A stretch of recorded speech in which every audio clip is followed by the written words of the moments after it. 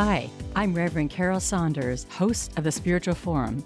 I'm here with a lot of interesting people who are consciously walking the spiritual path, experiencing and expressing the divine in unique ways and through unique lenses. Everyone here has wisdom to share and an interesting story to tell, all to inspire you on your spiritual path. Welcome to the Forum. Welcome, everyone, to the Spiritual Forum. I'm so glad you're here. It's a kind of cloudy day here in Wisconsin. Fall is here. It's my favorite season, so happy to be alive today.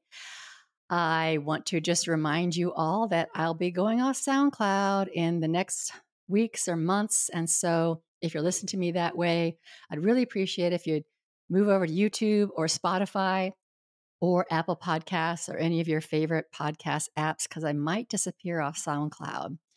Also want to thank everyone who has donated, and I'm just 2 weeks away from my own retreat. By the time this airs, it probably will be my retreat week. I'm not sure, but really looking forward to those listeners who are coming to the retreat, looking forward to meeting you in person.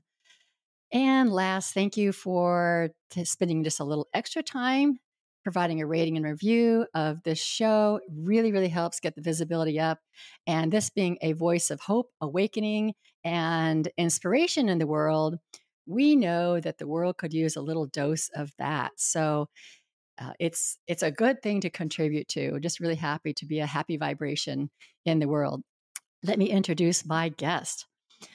He's a former builder turned chaplain and then charity chief executive. Robert Wykes now writes on spirituality and faith. In his younger days, he took a trip across Europe, Iran, Pakistan, and India, exploring life and purpose. This pushes worldview and faith into new dimensions, some of which are woven into his writing. Rob trained at 2 colleges, first in biblical studies and then postgraduate in applied theology. He's a regular speaker in churches of all denominations and has presented in the Houses of Parliament and several Bible colleges, including Calvary College in California. Today, we'll be focusing our conversation on the ideas and the experiences that are cataloged in his recently published book that is called Pause, A Spiritual Power, Discovering the Entrance to Our Spirituality. Welcome, Rob. Great to be with you. It is great to have you here today. Just to tell a little secret to all of our listeners, this is a re-record because we had some technical difficulties. So I just know that this is all divinely inspired, that we're here again today to talk about your life, your book, your ministry. There's so much richness to it. I know people are really going to benefit from this conversation. I was going to say that before we start into your life story, could you encapsulate your message for the listeners so that people know why this is such an interesting podcast to listen to? Yeah, I'm really excited. And the reason I wrote the book is I'm excited that there's something more about us than just our thoughts, some of which are great and creative and stimulating, and our body. And some of us have got great bodies and some of us haven't. But it was the discovery and the ongoing discovery that we are so much more than our mind and our body. And that more bit, which is what we'll talk about in the podcast, that more bit is that spirit inside us, that spirit that makes us, perhaps, I would say, makes us absolutely human. And at the same time, perhaps close to the divine and transcendent. So, yeah, that's my message, is there's much more to us than meets the eye and the ear. Yeah, I think when we awaken to that, everything, it changes for us personally, and the whole world will change as more and more of us awaken to that. So why don't you tell us a little bit about your journey? I think it's really interesting, your trek across Europe and whatnot. So why don't we just hear about how you got to where you are today, writing this particular book and sharing this message? Yeah, sure. So I'm very much an ordinary guy. I grew up in a very ordinary household. I've got 3 sisters. Mum and dad were very industrial and working class. We use that phrase a lot. In fact, I grew up in a house where I have absolutely no memory of a book. I don't believe I saw my mum reading a book until she was probably in her 50s. And my father never read a book. He really struggled with his literacy. And I went through the whole school system struggling. I don't know how relevant you might think that is, but it is quite ironic that when I left school, my housemaster wrote in my report that he wrote, Wykes is an amiable lad, but functionally illiterate. And here I am speaking to you about a book that I've written. It's actually my second book. So, yeah, that reminds me again of all the possibilities, incredible possibilities for us as humans. But yeah, so I kind of bumbled through life. I went into the building trade straight from school, really, learning to work with my hands and not my head. But then I had this incredible experience just as I was in my very early 20s, 1920. I was invited along to a church, a service at a Christian church, and I had no context for that. My parents didn't go to church. My mum she was excited always to tell us that she was a lapsed Catholic. She seemed to get more out of being lapsed than being in, as it were. But, we all have our story. So I went along to this service. I just remember I'd never considered or thought about a spirituality. I'd never imagined that I was any more than, the wood that I was sawing and the conversations I had. And I watched this baptism take place. It was a very lively church. I think I would describe it as what you would call a happy, clappy church. But all these people around this mini swimming pool, it looked to me like drowning this young man who seemed very willing to go under.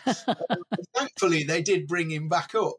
But I remember watching this, and in a sense, I first thought, oh, this is really odd. What have these people got, or what are these people on? I did wonder if they'd smoked something on their way in, but clearly not. And I had this, what I now describe as my first ever encounter with what I would call the spiritual realm. I describe it as an outer body experience. I know I was physically in the room, but I sensed that I wasn't. I was outside of it looking in. I would say that I heard a voice, but not audibly. Something spoke to some part of me. And that was really the trigger. Something outside of me spoke to something inside of me, which was not speaking to my mind, my intellect, or my emotions. And that's what started the whole ball game for me. First thing I did was buy a Bible, because I thought that's what you got to do. Everybody had a big black Bible under their arm.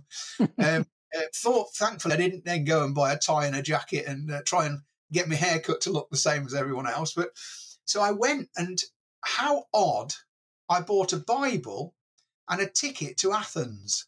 So a very strange thing to do. And I set off. I travelled to Athens on a bus, on a coach. And when I got there, I travelled around the islands of Greece. Then I went to Turkey. Again, just being drawn along. And I ended up from Turkey, I went into Iran and then Pakistan. And it's a bit like being warmed up to something. You leave the West and go into the East, and it's a progression. But the real progression wasn't the smell of curry or, the spices. It was the culture and the religion. And beginning to see, for me, that there were people from cultures and religious perspectives I'd never imagined that were experiencing and discussing something which was deep and profound and non-intellectual. And I just wanted to know. And I still want to know, as it were. And that was part of my big, big journey into discovering and being awakened to spirituality. And then I returned to England, which is where I'm from, where I'm sitting now, and met a beautiful woman and got married. And, we've got 2 lovely daughters and 3 grandchildren. And both of us wanted to do something with our lives. Both of us are spiritually minded. So off we went to Bible college. And as you said in your intro, I've had to go at studying. I've had to go at looking at the books and listening to the theologians. And interestingly, I've circled back to the reality that it's not all found in books, and it's not all about what we believe. It's much, much more profound than that. So, yeah. And currently I'm in a place called Crewe, which is in the middle of the UK. I came here as a railway chaplain. So I went to share the message of the gospel, as it were, in one sense, but also just the kindness of what it's like to be a human with men and women that work on the railway system. And then from there, I took over an old church building, and for nearly 25 years, I was the CEO of of a charity that, I had the privilege of seeing grow. And again, part of my story, a big part of my story, is that I spent a huge chunk of my life with mostly men and women who had got broken lives. And so my job, my calling, was to give them food when they were hungry, help them find somewhere to live when they were homeless. But I knew there was more that they could experience as I was experiencing it. And so that's part of my thirst. Interesting. There's so much to pull out of that, but one of the things I'm really curious about is having this kind of out of body spiritual experience at a happy clappy church because it's not where I'd expect it. You know, it's like there's so much going on there, and to have you have some profound spiritual experience is really interesting. The next thing though is when you went to go, you said you bought your Bible and then a tickets to Greece. Yes, yes. And now, can I explain that? I don't know. I Yeah, suppose yeah. I'm getting old and grey. But yeah, when I went, basically, I went down to the centre of the city where I lived and grew up, a place called Coventry, and I went to the kind of classic Christian bookshop that was in the middle of town. I bought an NIV Bible, and so in those days it was brand new as well. It was a new translation, and I bought that Bible. Not sure why, but everybody else had one that was in this new circle that I was sort of got to know. And then I went to the bus station, and I cannot explain in simple terms why I bought a ticket to Greece. I think I instinctively knew I wanted or I needed to just go and see what's going on in the world. And that's probably why I'm sat here now, because I'm not the kind of person that has curiosity on the armchair. I always put it into action. So yeah, I bought a ticket to Athens. And did I know I'd end up in India? No. I mean, did I know I'd live in India for nearly a year? No. I just knew I was going somewhere. And what a great privilege in life when these almost unplanned things take us, which lends itself to spirituality, because spirituality ultimately is a journey of, well, for many of us, it's a journey of faith. It's a mystery. When I speak about spirituality, I'm very conscious that it's an abstract subject. And so, you and I and those who are listening, we will spend hours sometimes trying to explain in words all the tools we have in our box, what we mean, and yet we get to the end of it and say, well, I can't nail it. It just is. So yeah, for me it was about discovering, but that idea of mystery and the mystical and the abstract really gets me. I remember, in fact, in Pause of Spiritual Power, the book, I do explore this whole business of categories. We sometimes want to categorize everything. That's a very Western thing too. So one of the things that comes to mind is, that a child comes home from school and a mother might instinctively look at her and think something isn't right. So, the first question is, are you sick? Have you got a poorly stomach? Have you got a bad head? No, fine. Has something happened? Have you fallen out with your friends? Are you upset? No. And what happens is the mother will go through these different categories to somehow pin down what she assumes is going on. Now, you apply that to us as spiritual beings. We don't have the categories to pin it down. So we're doing the best we can with what we got, but we don't quite, I think nail it is the word I would, yeah, we don't quite nail it. In fact, there's a guy called Haphold, wrote many, many books about spirituality, and he describes mystics. And I think if you're a spiritual person, you're a mystic in some ways, because that's what it's about. And he describes it like this. He says the mystic experience or experiences, he says, a world that's beyond of something which, though it is interwoven, a great phrase, it's interwoven with everything we know, it's not part of that external material phenomena. So when I read that, I just thought, wow, he's nailed it. What he's describing is that you and I have an aspect of our being, which I call the spirit within us, which is of course part of us, which is why we use mind, body, spirit.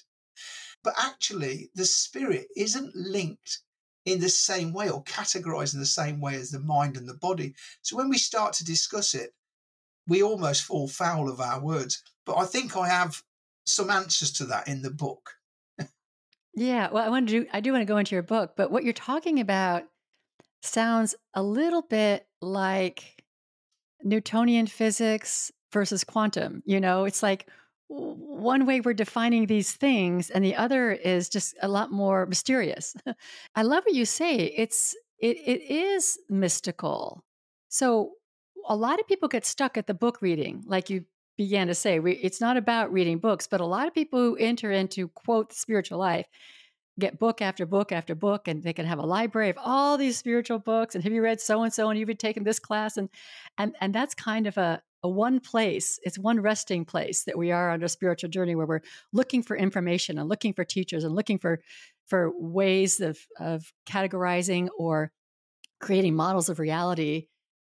And then at some point, you get exhausted. At some point, that's not really feeding you. That's not really where it is. It's in the next step, which is in the surrendering to this mystery, this unknown that took you all the way to India.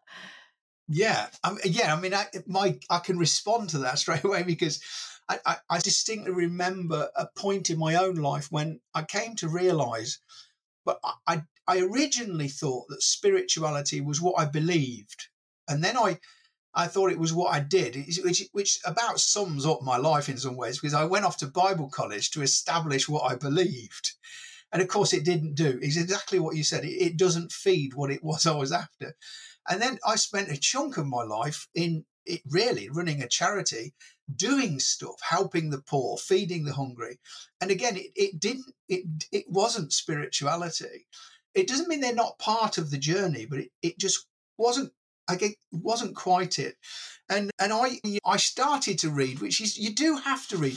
I completely agree with you. We all read endless books or go on courses and whatever we do, they're good things because they're part of the journey, but they're not the thing, are they? And I think that's why I think finding spirituality in some ways is about finding the spirit in us, not the answer in a book. And and because it's not intellectual, what we're often doing is we're growing the brain, we're growing our thoughts and our ideas. We're not actually interacting with our own spirit. I'm terrible for quoting other people. I'll probably never sell a book in my life. I'm going to convince everybody else to read other books. But there's a guy called Bede Griffiths who actually was in India, a great teen monk, and he wrote some very interesting books about spirituality, and it's certainly about the mind and the body, which are not where the spirit resides. That would be his theory. And I just read to you a very brief comment, because he, of course, is talking about God, which often we do. And he said this: your natural senses, and really important to listen to this, your natural senses cannot possess God or unite you to God. And I would say you could change that for your natural senses can't establish a link with your spirit. And then he went on to say, so your inward faculties, your understanding, your will, your memory can only reach after God, but they cannot be the place of God's habitation. And I love that, because it reminds me that I will read books, I will pray, I will do these things, but that's not where the spirit resides. It's beyond those things, which is why for me, pause it's really important, I think, to say this, that when I use the phrase pause, to pause is a power, and I use that's the name of the book, Pause, a spiritual power. To pause is a spiritual power, because I think we're not thinking about what we stop when we pause. We're really talking about what happens after. So, another great illustration is my grandson sits on the settee with me. He used to anyway, regularly. He's grown up a bit more now. And we watch actually Home Alone for the 99th time, It's classic. And he would press the pause button, go to the toilet, ring his mum to check he can stop overnight and establish something with her, sit back down and press the pause button, and we'd start the film again. So when I say the word pause, I'm not talking about the film and it not carrying on. I'm talking about what happens beyond it. So when I say a spiritual pause, I mean, some people get confused and say, do you mean meditation or contemplation? Do you mean mindfulness? And I say, no, those are vehicles, those are things that might help us get to the place of pause. But pause is when we've entered into the spirit within us.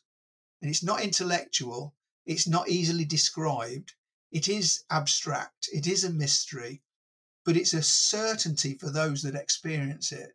And I know that I'll be speaking and there'll be people listening to me now, and there'll be some people will say, I know exactly what you mean. And some people will say, well, I've tried and tried and tried, and I just can't work it out. And when you get to the end of working it out, you discover it. Yeah. Well, why don't you tell us about some of your own experiences with the power of pause? Yeah, and because those are the practical things, aren't they? That's where they say that, is it the rubber hits the road sort of thing? Rubber, yeah, meets the road. Yeah, so yeah, I mean, I can think instantly of one in particular. My parents came to visit me when I was at Bible college. My wife and I and my daughters were there, and my parents came to visit. And my name is Wykes, Rob Wykes, Wykes. Now in the UK, that there's a word called Wyke, which is actually there's a cheese named Wyke. I don't own the company, but there's also a place called Wyke Bay. And so I wanted to take my parents to visit this bay, and we tried, and they weren't walkers, and we never got there. If you imagine a Wyke Bay, and the word Wyke means a secluded bay which is inaccessible from land and generally only accessible from the sea. And so, long story short is that I eventually went to that bay with my wife, and it was really difficult to get down to the bottom. And when we got there, we experienced, and I think we both at the same time, experienced this real sense that we were in a place that virtually nobody else had got to. So very inaccessible. We were alone, and it was still and silent.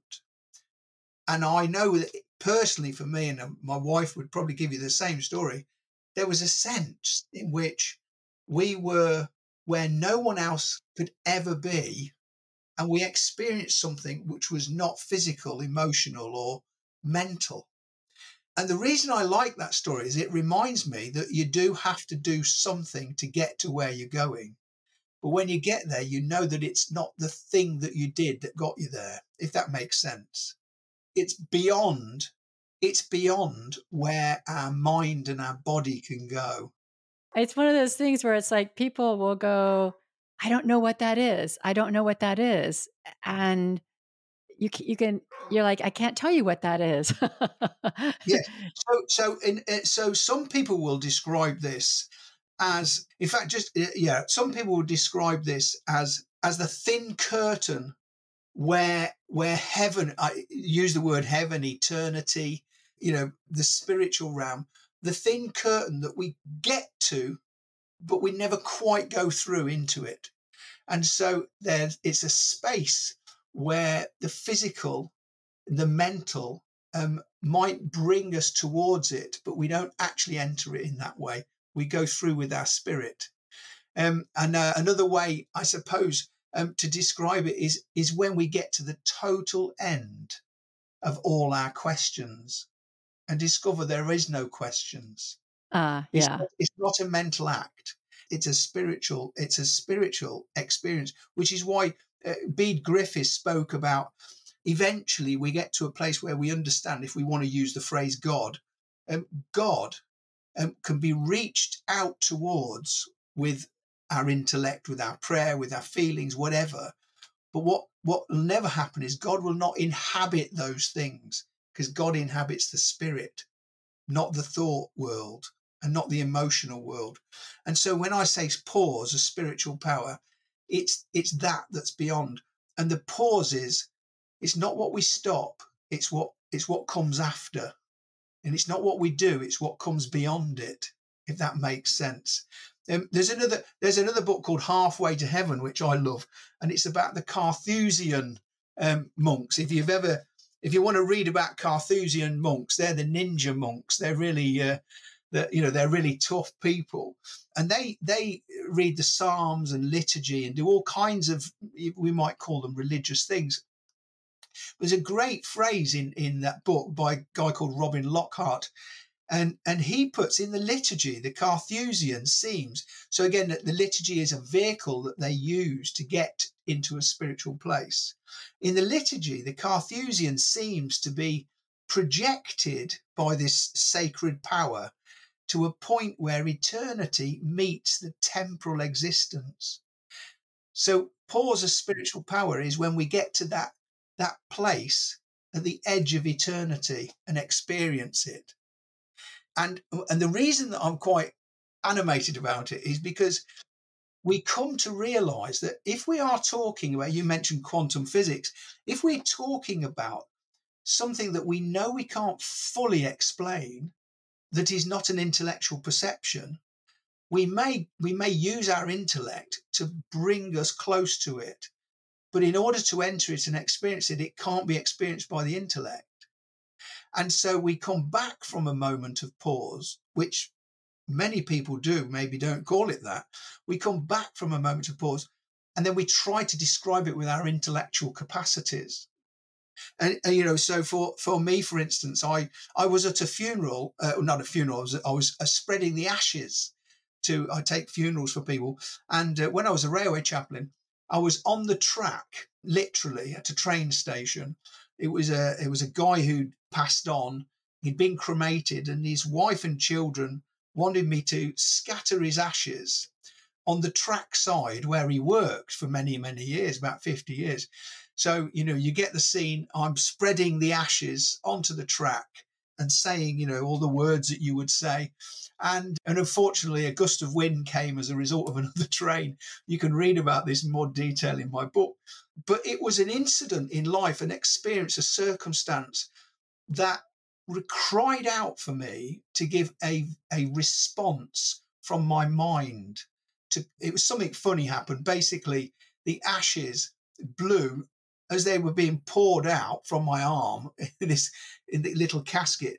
The ashes actually got caught by the wind and blew across all of the mourners. So it would have been a great scene in a film, because this poor chap's ashes were just all over his children's skirts and trousers, and even a little bit on my face. And so when that happened, I remember I've had many experiences like that, when you think, I've got to stop, I've got to think, I've got to say something meaningful. But I had an experience there where, because I practiced moments of pause, because I practiced spiritual exercises in order to bring myself close to what it must be like to then enter that space, because I've spent a bit of my life doing that. In that moment, instead of looking in my own mind for answers or screaming out internally, what can I do in this circumstance? I experienced a pause. I stopped thinking, stopped feeling, and I allowed the spirit in me to just dwell, to be present. And I came out of that experience, or out of that moment in the spirit, and I was able to do whatever I did. It kind of doesn't matter what I did. What matters is that I myself no longer was subject to my emotional experience and my mental experience. And the reason that I wanted to share that story is because so much of our lives is dominated by the fear of the past, the fear of the present, and the fear of the future. Or we get entangled and enmeshed in all of that stuff to do with, what should I do? Where should I be? What should I look like? Now, when you get into the spiritual realm, and the thing about the spirit in us, which I think is really, really crucial, is my body can be repaired, it can be improved, and my mind can be repaired and improved and grow to an extent. Of course, we get old. But I always consider the spirit within us. You and I have a spirit which is absolutely fixed in its position. It doesn't decay. Your spirit doesn't need improving. It doesn't need growing. It just needs experiencing. And isn't that a wonderful thought, that everything about our lives and the world that we live in cries out, you should do better. You could look better. You could be cleverer. You could be more successful. And what I absolutely love about the spirit that's in us, it's absolutely fixed and complete, cannot and doesn't need to be improved. It's not subject to our emotions. It's not subject to the whims of our thoughts. Isn't that beautiful that that part of us exists? And when we pause and enter into that spiritual realm, we'll experience a power that's so much better than just a clever thought and a good idea.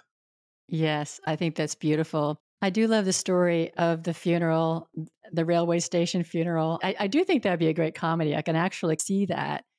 And I'm also thinking through how exactly what you say, that we're really fixated on the external. There's so many things out there to tell us that we're not good enough. We're not pretty enough. We're not handsome enough. We're not mature enough. We're not whatever enough.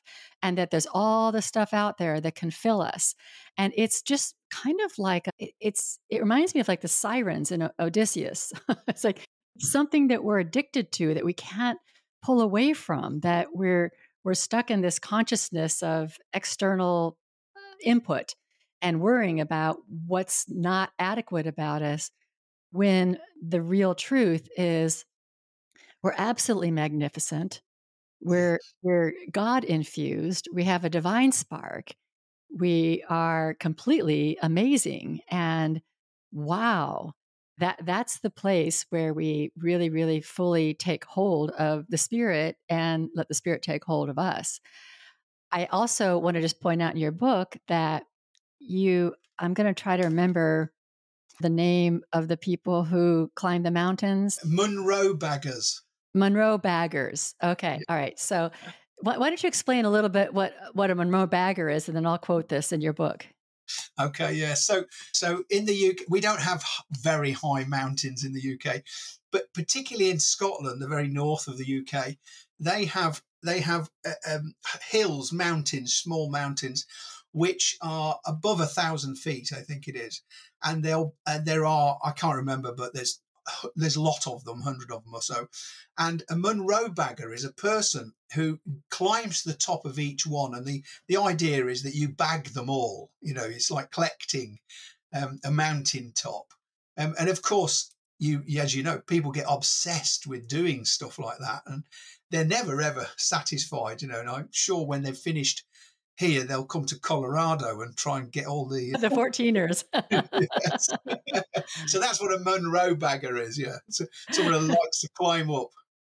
Yeah, my brother-in-law's bagged all the 14,000s and the 13,000s in Colorado, but he actually does it with pause. It's a real experience for him. But here's a quote about what pause is: a space between our normal, rational approach to life and the spiritual world at the very edge of all we can imagine, a world just at the fingertips of our mortal grasp. And then a few pages later, you said, but many of us are wired to press on. In doing so, we miss the promise of a memorable moment. This is how some of us do life. We barely break our stride. Even when standing before us, there's a wonderful invitation to stop and allow our spirit to draw life in. In our thirst for the next summit of life, we can at times pass over the encounter with the spiritual. And I just really, really completely get that. It's like this hamster wheel that we've been indoctrinated at being on, the accomplishment, the setting of goals, the having a purpose, the Yeah, what's next for you. We've almost been convinced that our life has no meaning unless we have a purpose and a goal and something to accomplish. And all of those things are great things. But if we miss the pausing at the summit and taking in the beauty of the world and the spiritual and the actual transcendent moment that we're having there, and go on to the next one, then we've missed so much of life. Absolutely, yes. In fact, the story of the Monroe baggers is that I share in the book is the one of the guy who just gets to the top and actually can, without breaking stride, tick it off and move on to the next one. And you think you've just put all that effort in to climb there, you're not even going to look. In fact, I think somewhere around the same chapter, I make a quote, absolutely true quote, that my wife and I were in a place called the Hole of Horcombe. Again, just a very, very scenic place. And we stood and took in a deep breath, as you do. And my wife said, I'll never forget it. She said, "This does for my soul what a good meal does for my stomach." And Mm. I always remember thinking that, yeah, something fills us physically in a really good meal. Some things fill our intrigue and our mind. There is a part of us, our soul, our spirit, that is filled with something else.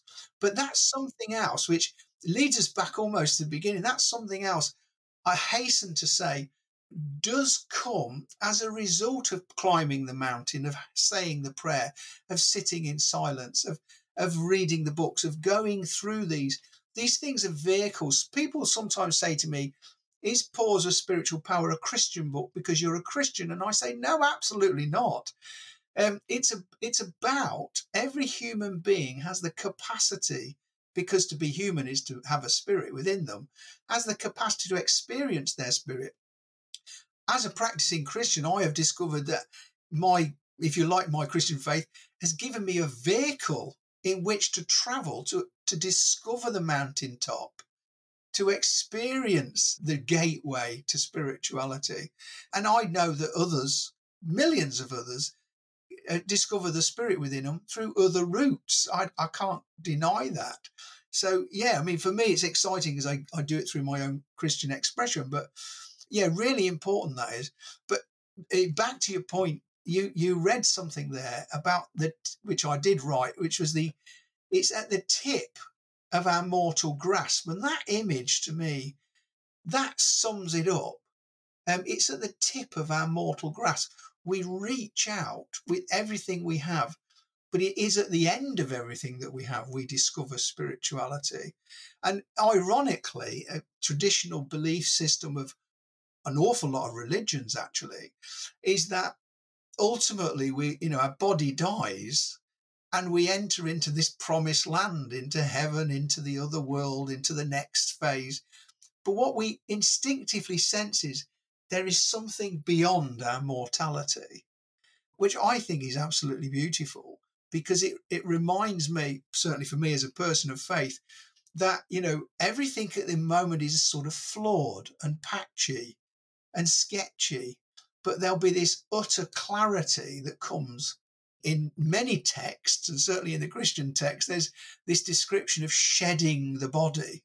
In Pilgrim's Progress, the great book Pilgrim's Progress, written by John Bunyan, I always remember at the end of it, it talks about the great words. He says, as he gets to die, really, as he gets to the gates of heaven, he says, I'll now be able to, and I would say I'll now be able to experience God in the way I always desired, but couldn't because the flesh held me back.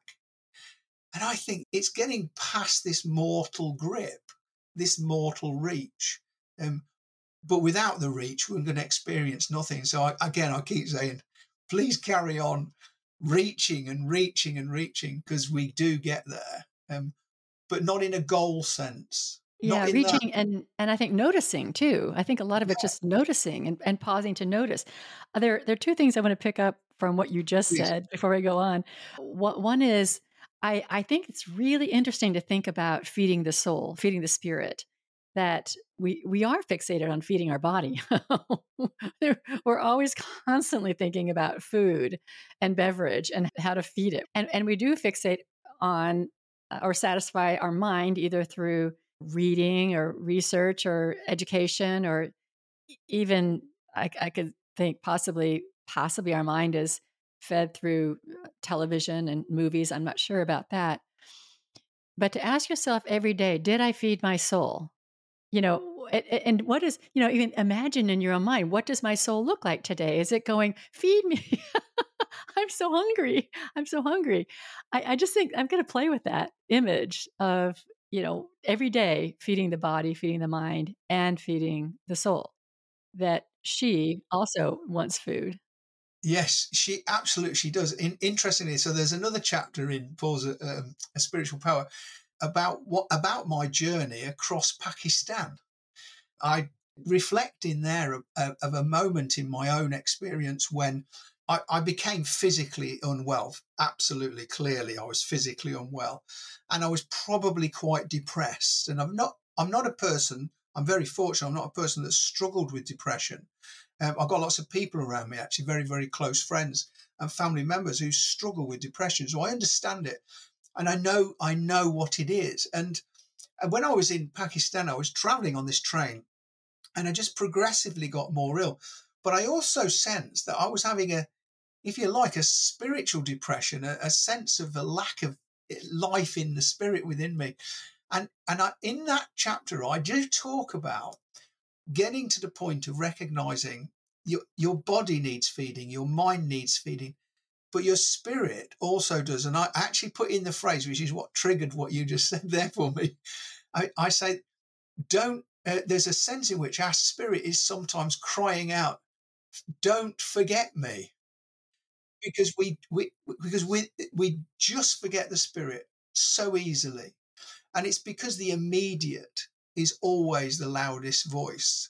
My physical hunger, my desire to know more seems to have the loudest voice. And that's why when somebody says to me, and they're right to say it, can you be a bit more practical, Rob? Tell me what do I do? What do I need to do? I've got a great friend, Paul, and he uses a terrible phrase. He just says, well, shut up. Shut up.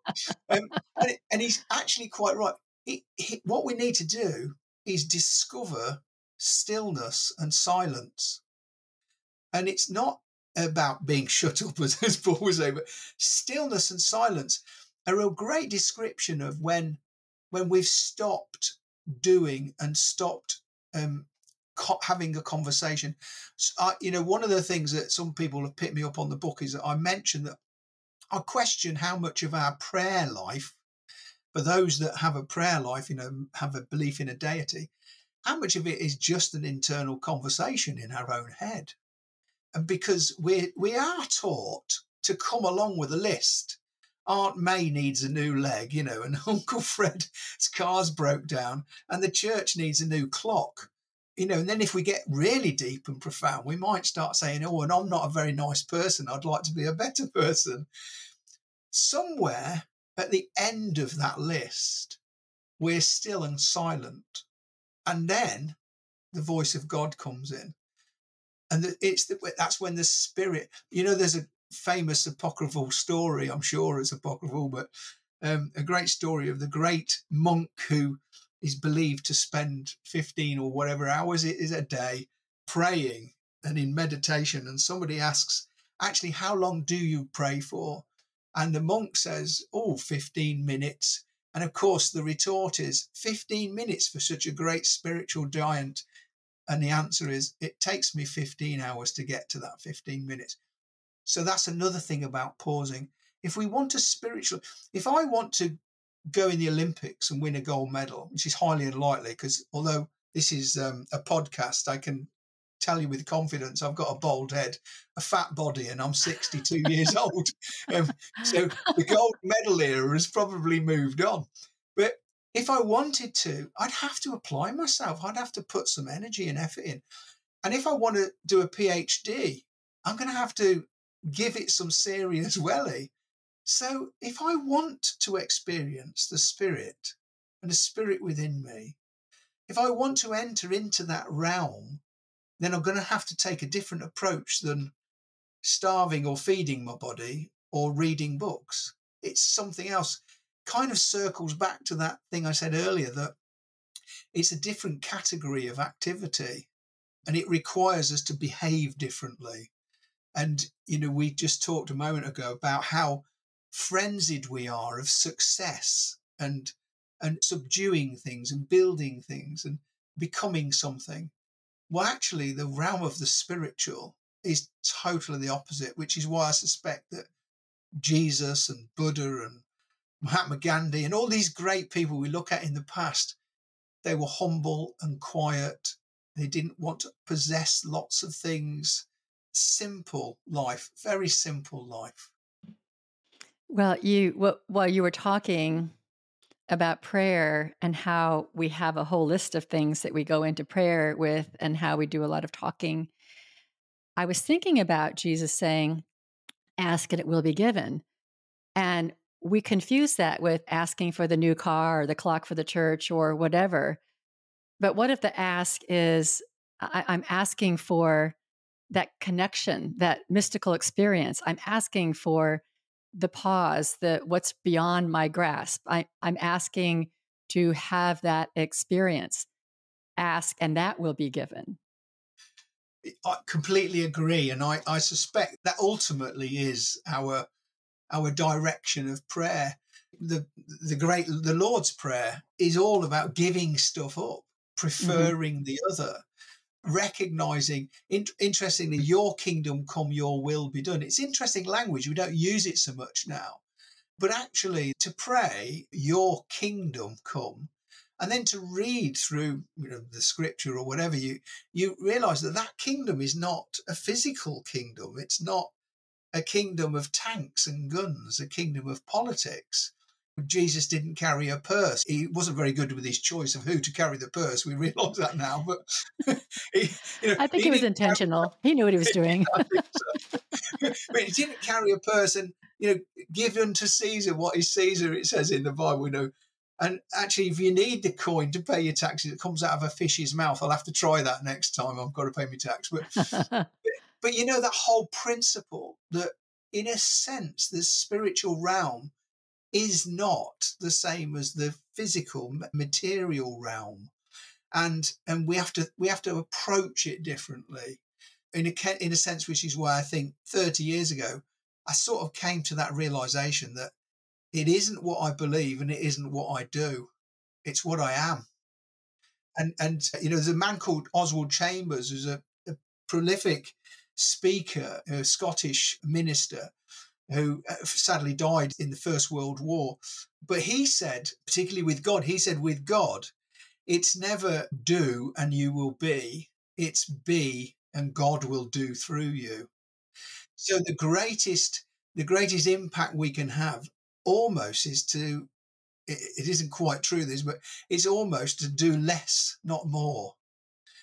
And you find that in life. Sometimes you interfere. I wonder if God is, whichever way we describe God, but I wonder if God is frustrated that we keep getting in the way and not allowing the power, the spiritual power that exists in the universe to have a foothold and a say, which I suspect is why Jesus said, let the kingdom come. Allow the spiritual power to have more of a say, and your influence and power to have less of a say. And I think that may be, when I speak of the word pause, a spiritual power, and the reason the book, although that's the title, I put a hyphen between it, may not mean much to some people, but it's kind of pause those things and then experience a spiritual power. So at the end of your mortal grasp is the spiritual realm. We talk about prayer. At the end of our prayers, we discover God. It's a bit like a parent might sometimes say to a child when they've, my grandson sometimes sits down and he gives me a list of what he wants for Christmas. He's probably planning it already. I want this, this, this. And when he's finished, I'll tell him what he's going to have. Which is why I keep saying to people, please don't give up what you're doing, but don't look for something to inhabit the thing you're doing. That isn't it. So, for instance, my prayer is not it. The answer is it. The answer is separate to the prayer in a sense. And my prayer is about a conversation with God. So actually what I'm really doing when I pray is I'm having a relationship. Right. And the relationship is enough without an answer. I used to say when I was a pulpit minister, I used to talk about how we would approach God like as a friend you're having coffee with, and prayer is the conversation. So would you spend all that time just asking for stuff No. of your friend? you you think that's what your friend wants to be with you, just to hear, I want this, I need that. We all have friends like that, right? It's like, Yes. I just really want to be with you. I don't want to hear all your complaints. That we should just come with this kind of surrendered heart. Yes, and sometimes you have to get it out, don't you? I used to do a lot of cycling, less now, and in fact, one of the illustrations that I often give to people just for pause is that I used to, I still do to some extent. I do circular cycle routes, and when I first moved into this area 30 years ago, I would go out with a map. Didn't have Google Maps. I didn't have a mobile phone. But I would go out with a map, and I would do a circular route of 40 or 50 miles on my bike, and I would get to a junction. I'd look at the map. I'd go, do I go left? Do I go right? And get to the next junction, left or right? And it would take me ages to get round, but also I'd have to keep checking what I should do. Eventually, I got so familiar with the routes that I didn't bother with a map. And so two things happened. One is I could go for my cycle route in a familiar pattern through and going past places that were familiar to me without worrying about whether I should turn left or right, just get on with it. So I enjoyed the journey much more.